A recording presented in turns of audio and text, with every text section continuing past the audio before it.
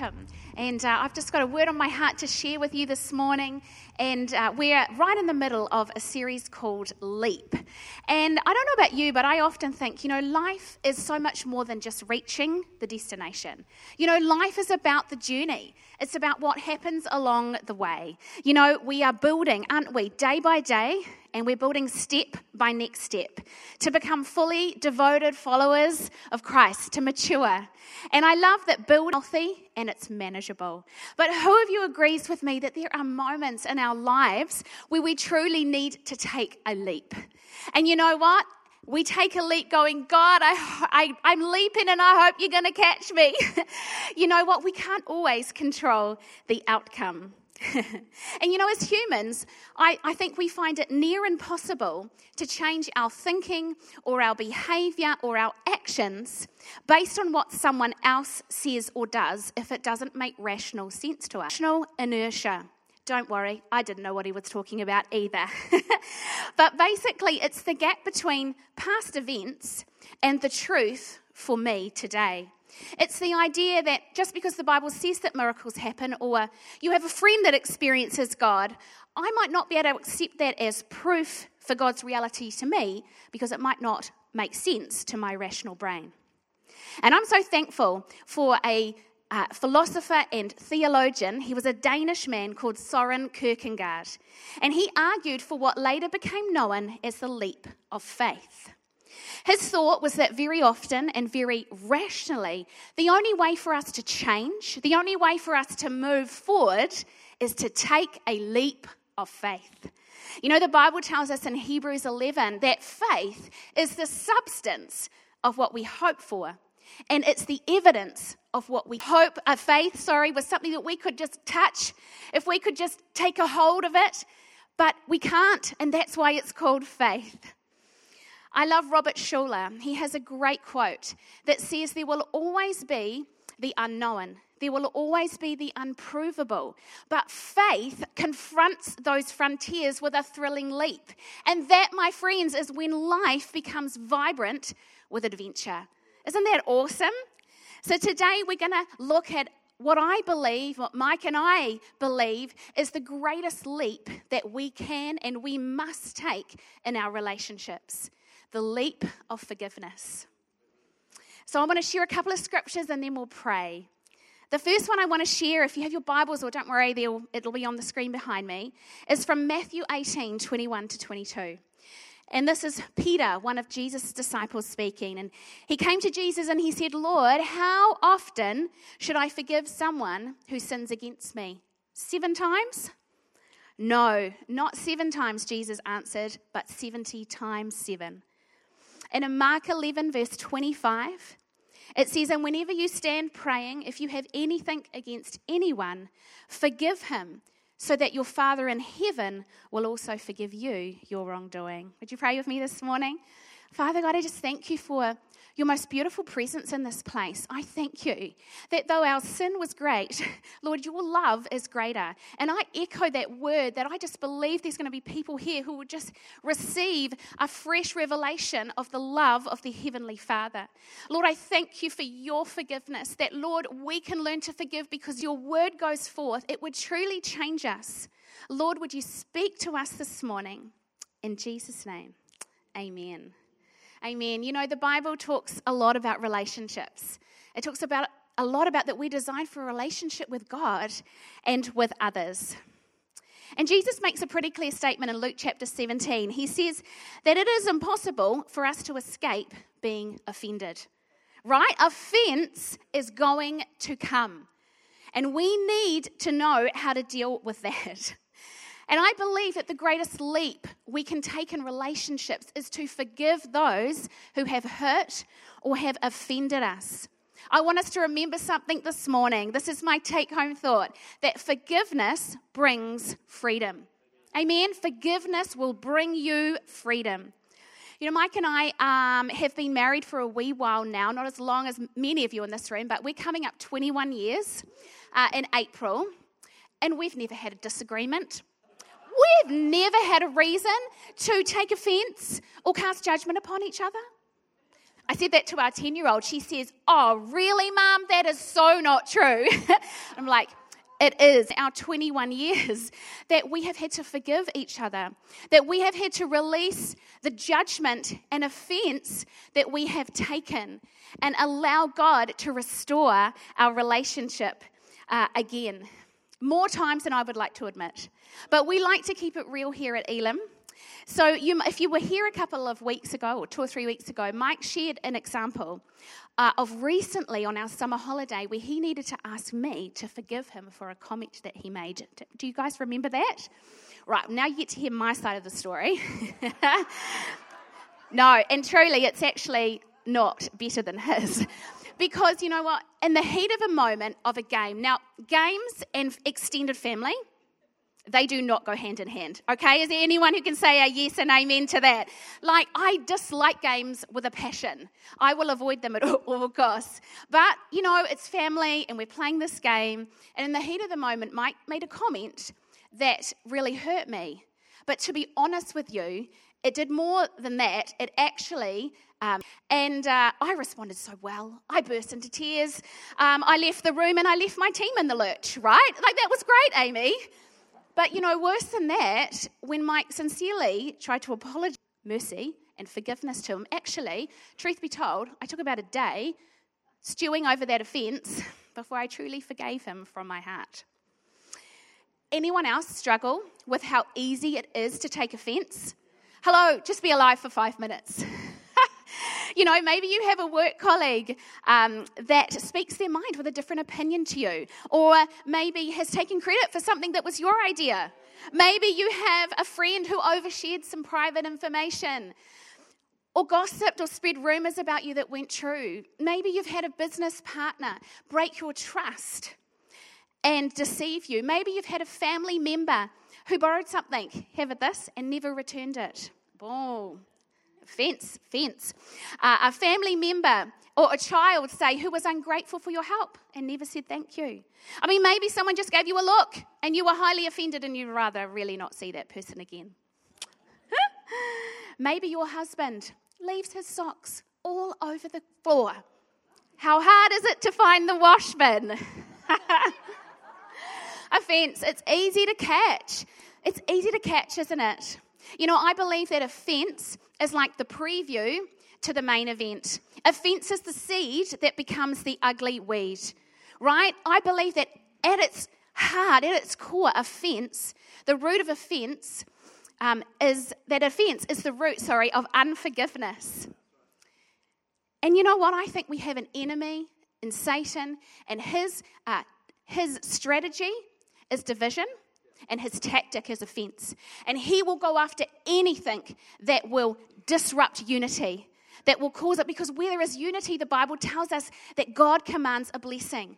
And so I'm sure that, you know, for all of us here, we can see that. And sometimes we need to see that too for what it is. You know what? Satan also, he wants to attack the very core of our existence, and that is families. And Pete, one of our pastors on team last week, he brought a great prophetic word, which I really believe rings true, that there are marriages in this place, there are relationships in this place under attack. And you, for the last few years, have been struggling. Well, I'm here to tell you this morning that God wants to bring healing, that he wants to bring restoration, and I believe that forgiveness is the leap. You know, I find it interesting with Peter's comment to Jesus that I read to you just a moment ago. And I like to, do you like to do this when you read the Bible? You know, you kind of go, you put yourself in their shoes. And so I go, Peter, come on, why did you need to ask Jesus how many times should I forgive somebody? Like, and I often think, well, who was Peter offended at? Maybe it was one of the disciples. Maybe it was the Pharisees. Who knows? I like a good mystery. But, you know, I came to the conclusion that, you know, Peter's struggle is like ours. He was asking Jesus for some closure on forgiveness. He was saying to Jesus, how many times? And he's like, 7 times. And in the Old Testament, there's a book in the Bible called Amos. And Peter would have known that in Amos, it talks about 6 of God's enemies. And and it's made this comment, for 3 sins of Damascus, even 4, I will not hold back my wrath. And I think Peter concluded that, maybe 3 times is the limit of God's forgiveness, and on the 4th time he lets sinners have it.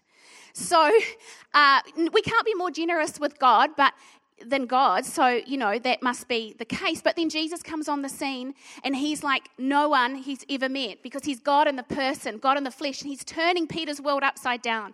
And so he concludes that, maybe I'll take the 3 times of forgiveness, double it, and add 1 for good measure, and I'll come up with 7 times. Surely, Jesus.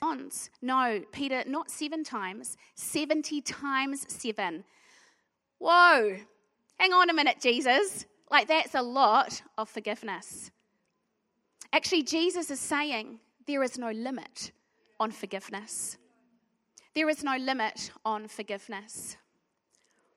In Peter's problem, it's our problem. Sin, it wrecks everything. Me, you, us, our relationships, our marriages, with our families, with our children. And we get hurt and we hurt others. But I want to tell you this morning that learning to forgive those who have hurt you, because Jesus first forgave you, is one of the greatest things in life. It's hard, but God helps us do it because he forgave us first. And it's interesting to me that Jesus qualifies his statement to Peter right in Matthew chapter 18. He tells Peter and probably those that were listening a parable. And maybe if you're new to church, a parable is just an earthly story with a heavenly meaning. And you'll see that Jesus tells a lot of parables to help us understand about the kingdom of heaven. And he goes on to say that the kingdom of heaven is like a master or a king who wants to settle accounts with his servants. And he goes to one of his servants who owed him a phenomenal amount of money. Like a huge amount, 10,000 talents, the Bible tells us. This man couldn't pay the king back. And so he and his wife and his possessions would be sold into slavery. But the servant pleads with the master, and he said, please give me time to pay back what I owe you. And in Matthew chapter 18, it says, but the master of the servant, he had compassion, and he released him, and he forgave him the entire debt. Wow. That's amazing. But Jesus goes on to continue the story, and he said that same servant then went out to one of his fellow servants who owed him a much lesser amount, about 100 denarii, and said, pay me back what you owe me now. And that servant fell down on his knees and pleaded for more time to pay him back. But you know what? That servant, he was not merciful, and he did not extend forgiveness, and he put him in jail until he could pay the entire debt back. And the story goes on that the servants in the kingdom went to the king to tell him what had happened and reported everything. And after he had summoned the servant, he said, you wicked servant, I forgave you all that debt because you begged me. Shouldn't you have mercy on your fellow servant as I had mercy on you? And because he was angry, his master handed him over to the jailers to be tortured until he could pay everything back. In verse 35, it says, so also forgive your brother or sister from your heart. Wow. Jesus is really clear here what the greatest sin is. It's the servant's unforgiveness. What I find fascinating about this story is that Jesus deems his servant's unforgiveness as worse than losing millions of his own money. Like if that was me, I would be way more concerned with my money than the person's attitude or heart response. But no, not God. And there was a critical point in this passage where the servant had an opportunity to forgive as he had been forgiven. It was a debt equivalent of, in our times, maybe about 20 years' worth of wages. And he couldn't extend mercy and grace to a debt of about 3 months, equivalent today. When we remain offended, when we refuse to forgive, we actually voluntarily put ourselves in the judge's seat, and we actually inflict torture on ourselves. It's like the woman who was bit by a rabid dog. And she went to her doctor, and her doctor said, your death is imminent. You need to write your will. This woman went away, and she took a really long time to write her will. And the doctor said, like, why are you taking so long? How long is this will going to be? And she said, I am not writing a will. I'm writing a list of everybody I'm going to bite. I know, forgiveness isn't easy, is it? What forgiveness is and how we can apply some of the word to our lives. I want to let you know what forgiveness is not. And this is really important. Forgiveness is not pretending that nothing happened. Forgiveness is not pretending that the pain you've experienced isn't real, was right. That is not forgiveness. Forgiveness is not forgetting what they've done. We do, at moments, need to learn and protect ourselves and others from being hurt again. And you know, forgiveness is not actually even the same as reconciliation. We're commanded to forgive as Jesus has forgiven us, regardless of whether reconciliation will or ever take place. We forgive because Jesus did first. You know, and it's like a circle, a perfect circle. If we refuse to forgive, it actually cuts us off from God's part of forgiveness in our own lives. And you know, why isn't forgiveness easy? I think there's a couple of reasons, and I've got them in your notes just quickly. Number one, I think forgiveness is not easy because we struggle to let go. Number one, we struggle with letting go. C.S. Lewis has a great quote that says, getting over a painful experience is like climbing the monkey bars. Can you remember doing that as a little kid? You know, you can't get to the next bar unless you let go of the last one. You can't move forward unless you let go. And you know, when steps don't sometimes, a leap of forgiveness is needed, a leap of letting go, releasing someone from your judgment, from your offense. Actually, it's like tearing up the IOU. And I want to encourage you this morning with Paul's words to us in Colossians 3:13. And I'm going to read it to you in the Message translation because I love how it's phrased. He says, be even-tempered, content with second place, quick to forgive an offense. Forgive as quickly and completely as the Master forgave you. And regardless of what else you put on, wear love. It is your basic all-purpose garment. Never, my friends, be without it. Let go. Be quick to forgive an offense. I remember a very wise elder in our years that we spent pastoring in Tauranga. He said to me, Amy, offense will come at you every day. You have a choice. You can either catch it or let it go. Because if you catch it, it will become the root of unforgiveness. And it will imprison you. And that offense will be like a fence. And it will literally fence you, imprison you in. And you will not be able to walk forward. But today I want to tell you that forgiveness brings freedom. Amen? And the second thing we struggle with is we struggle with the ongoing feelings. You know, I love, Mike and I have shared this before, and it's I hope it's in your notes, but if it's not, you need to write this down. Forgiveness is an event, and it's a process. Forgiveness is an event, and up here and tell you that, yes, when I forgive, I never have ongoing feelings. That it's not hard and not, the reality is just that that's not true. And Corrie ten Boom is an amazing lady, and her story has been really helpful. Just heart to forgive as Jesus has forgiven me. Thanks, Rach. Just going to come play for us this morning. Corrie ten Boom, she was a survivor in World War II. She was a Holocaust survivor. She just went through just incredible tragedies, loss in her family. But she tells a story of how some Christian friends had wronged her in a very public way. And although she tried to forgive them, she was bitter and angry, and she would often wake up in the middle of the night. You know, have you been there?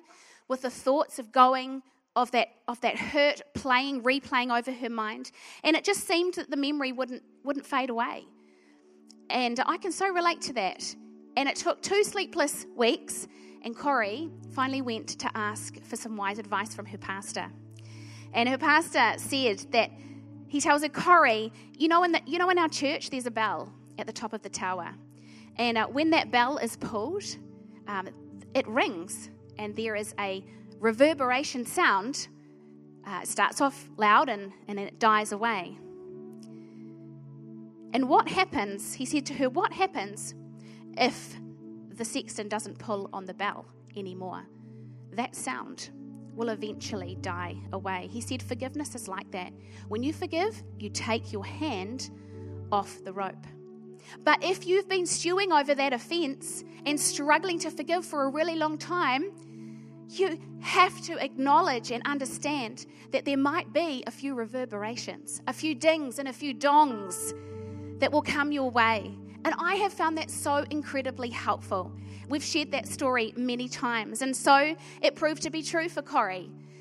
There were a few midnight reverberations. There were a few dings and dongs as the situation came up in conversations. But the force, which was her willingness to take her hand off the bell and forgive, became less and less until eventually it died away. And I think that is just so incredibly helpful for each one of us. You know, I can remember personally, Mike and I, and this is many years ago now, when we were working together, we had a colleague that had a moral failure. And it was devastating and it was incredibly hurtful to a lot of people. But she was a very, very close friend of mine. And I just felt so hurt and betrayed. And I really struggled to forgive her. In fact, it took me quite a long time.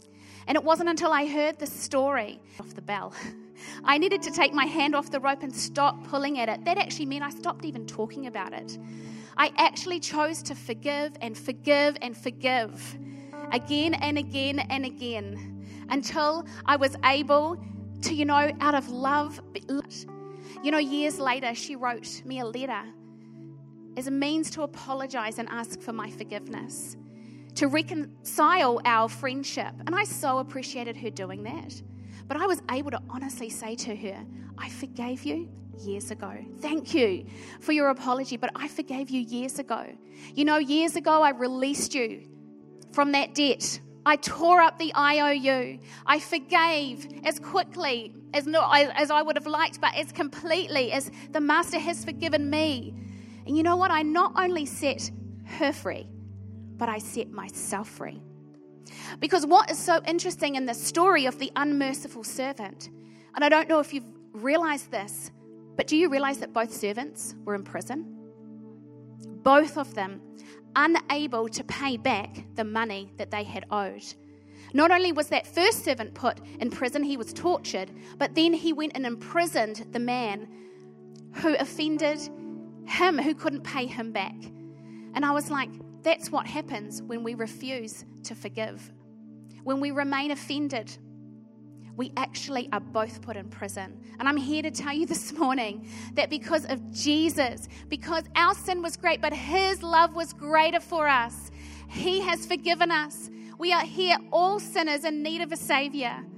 And you know what? My heart, and I know forgiveness isn't easy, and this is not an easy topic to stand up here and talk about, but I believe it is the greatest leap that God is calling many of you here today to take together, because forgiveness will bring freedom.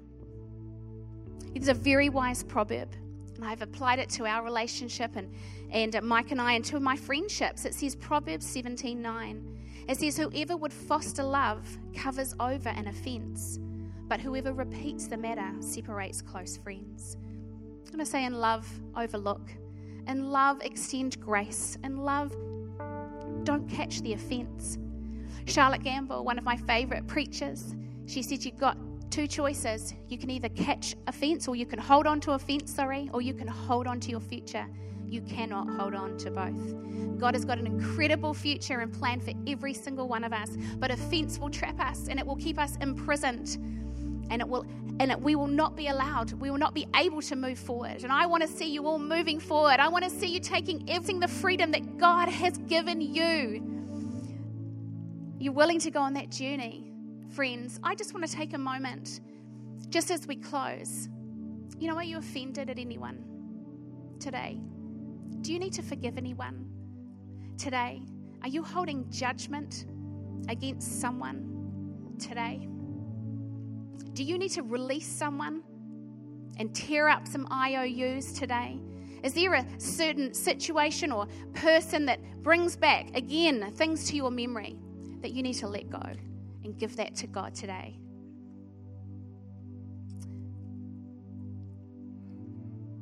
And I just think, imagine if we could live like that, in the freedom that Christ has given each one of us. And I just want us to take a moment as Rachel was playing so beautifully this morning, because it's likely that there's an incident or a person that is coming to mind as I've been speaking. And God has been speaking to you. And I just want to extend an opportunity to have the courage to take a leap of faith this morning, to take the leap of forgiveness, whether reconciliation will ever take place. God commands us to forgive quickly and completely, just as He has forgiven us. We can trust Him. Actually, forgiveness at its core is a faith issue. It's Him enough because He poured out forgiveness for you. He made a way for you to know Him this morning. So I just wonder if we could just take a moment to think about whether we need to forgive someone this morning. And then I just want to pray a prayer, and you can pray it with me. Pray it in your heart. And just ask God that you might be able to forgive that person this morning. Thank you, Lord.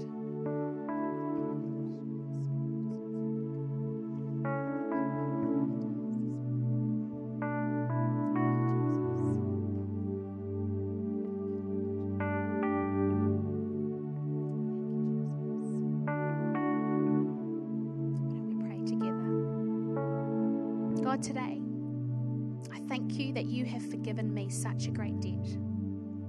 I thank you that by your example, I can forgive others. And today, you might like to say their name, I choose to forgive. For the area that they have wronged me, Lord, I release them from any judgment. I thank you that forgiveness brings freedom. Not only I ask that I would find freedom today, but that whoever I have forgiven finds freedom too. In Jesus' name. Maybe you're here this morning and you don't know this God that I talk of. Jesus came and He gave His life for each and every one of us because we have a problem, and it's called sin. And actually we're much like those two servants. Our sin, it puts us in a prison. The Bible says that the wages of sin is death, but the free gift of God is eternal life through Jesus Christ our Lord. Maybe you're here today and you don't know Him, and you would love to start a relationship with Him. He loves you. He created you on purpose for a purpose, and He made a way for us to be released from prison, for our debt to have been paid in Jesus, Son of God. He lived a perfect life, and He gave His life on a cross, and He died, and He rose again so that we could have life. If you're here today, and first and foremost, you need to know and understand God's forgiveness for you. You need to find peace with God today. If that's you, I would love to pray with you in just a moment. Maybe you're here and you just know in your heart you're not where you should be. You've wandered away. I want to tell you that God loves you, and it's time to come home. It's time to receive His forgiveness again. 3 things will happen when you surrender your life to Jesus. Your life in Jesus today, and you will receive an eternal hope for your future. You will receive forgiveness like you never could have imagined before, and you will be able to forgive those who have hurt or have wronged you. So if that's you, we love to pray here at Elim first time. And I believe by faith, God will hear your prayer and He will save you from your sin this morning. So come on, let's pray. Heavenly Father, I believe that Jesus Christ is the Son of God and the Savior of this world. And today I make you, Jesus, the Lord of my life. I believe you died for me to forgive my sin. And I believe you rose again to give me life. I receive this new life. Please forgive me and help me to forgive others. In Jesus' name. With every head bowed and eye still closed, if you prayed that prayer, I just want to ask you to do one courageous thing this morning. And on the count of 3, I'm just going to ask you to pop up your hand so that I can see it. And and just slip it back down as a step of faith this morning that you have accepted Jesus as your Lord and Savior. So on the count of 3, plan for your life. And number 3, you can put up your hand if you said yes to Jesus this morning. Thank you. Thank you so much, sir, down the middle. Thank you. Thank you over here. A couple of hands. Thank you. Is there anyone over this side? Thank you down the back there. Awesome. So great. Come on, church. Let's celebrate this morning. God is so good. Amen. Amen. Thanks. Thanks, Amy. What a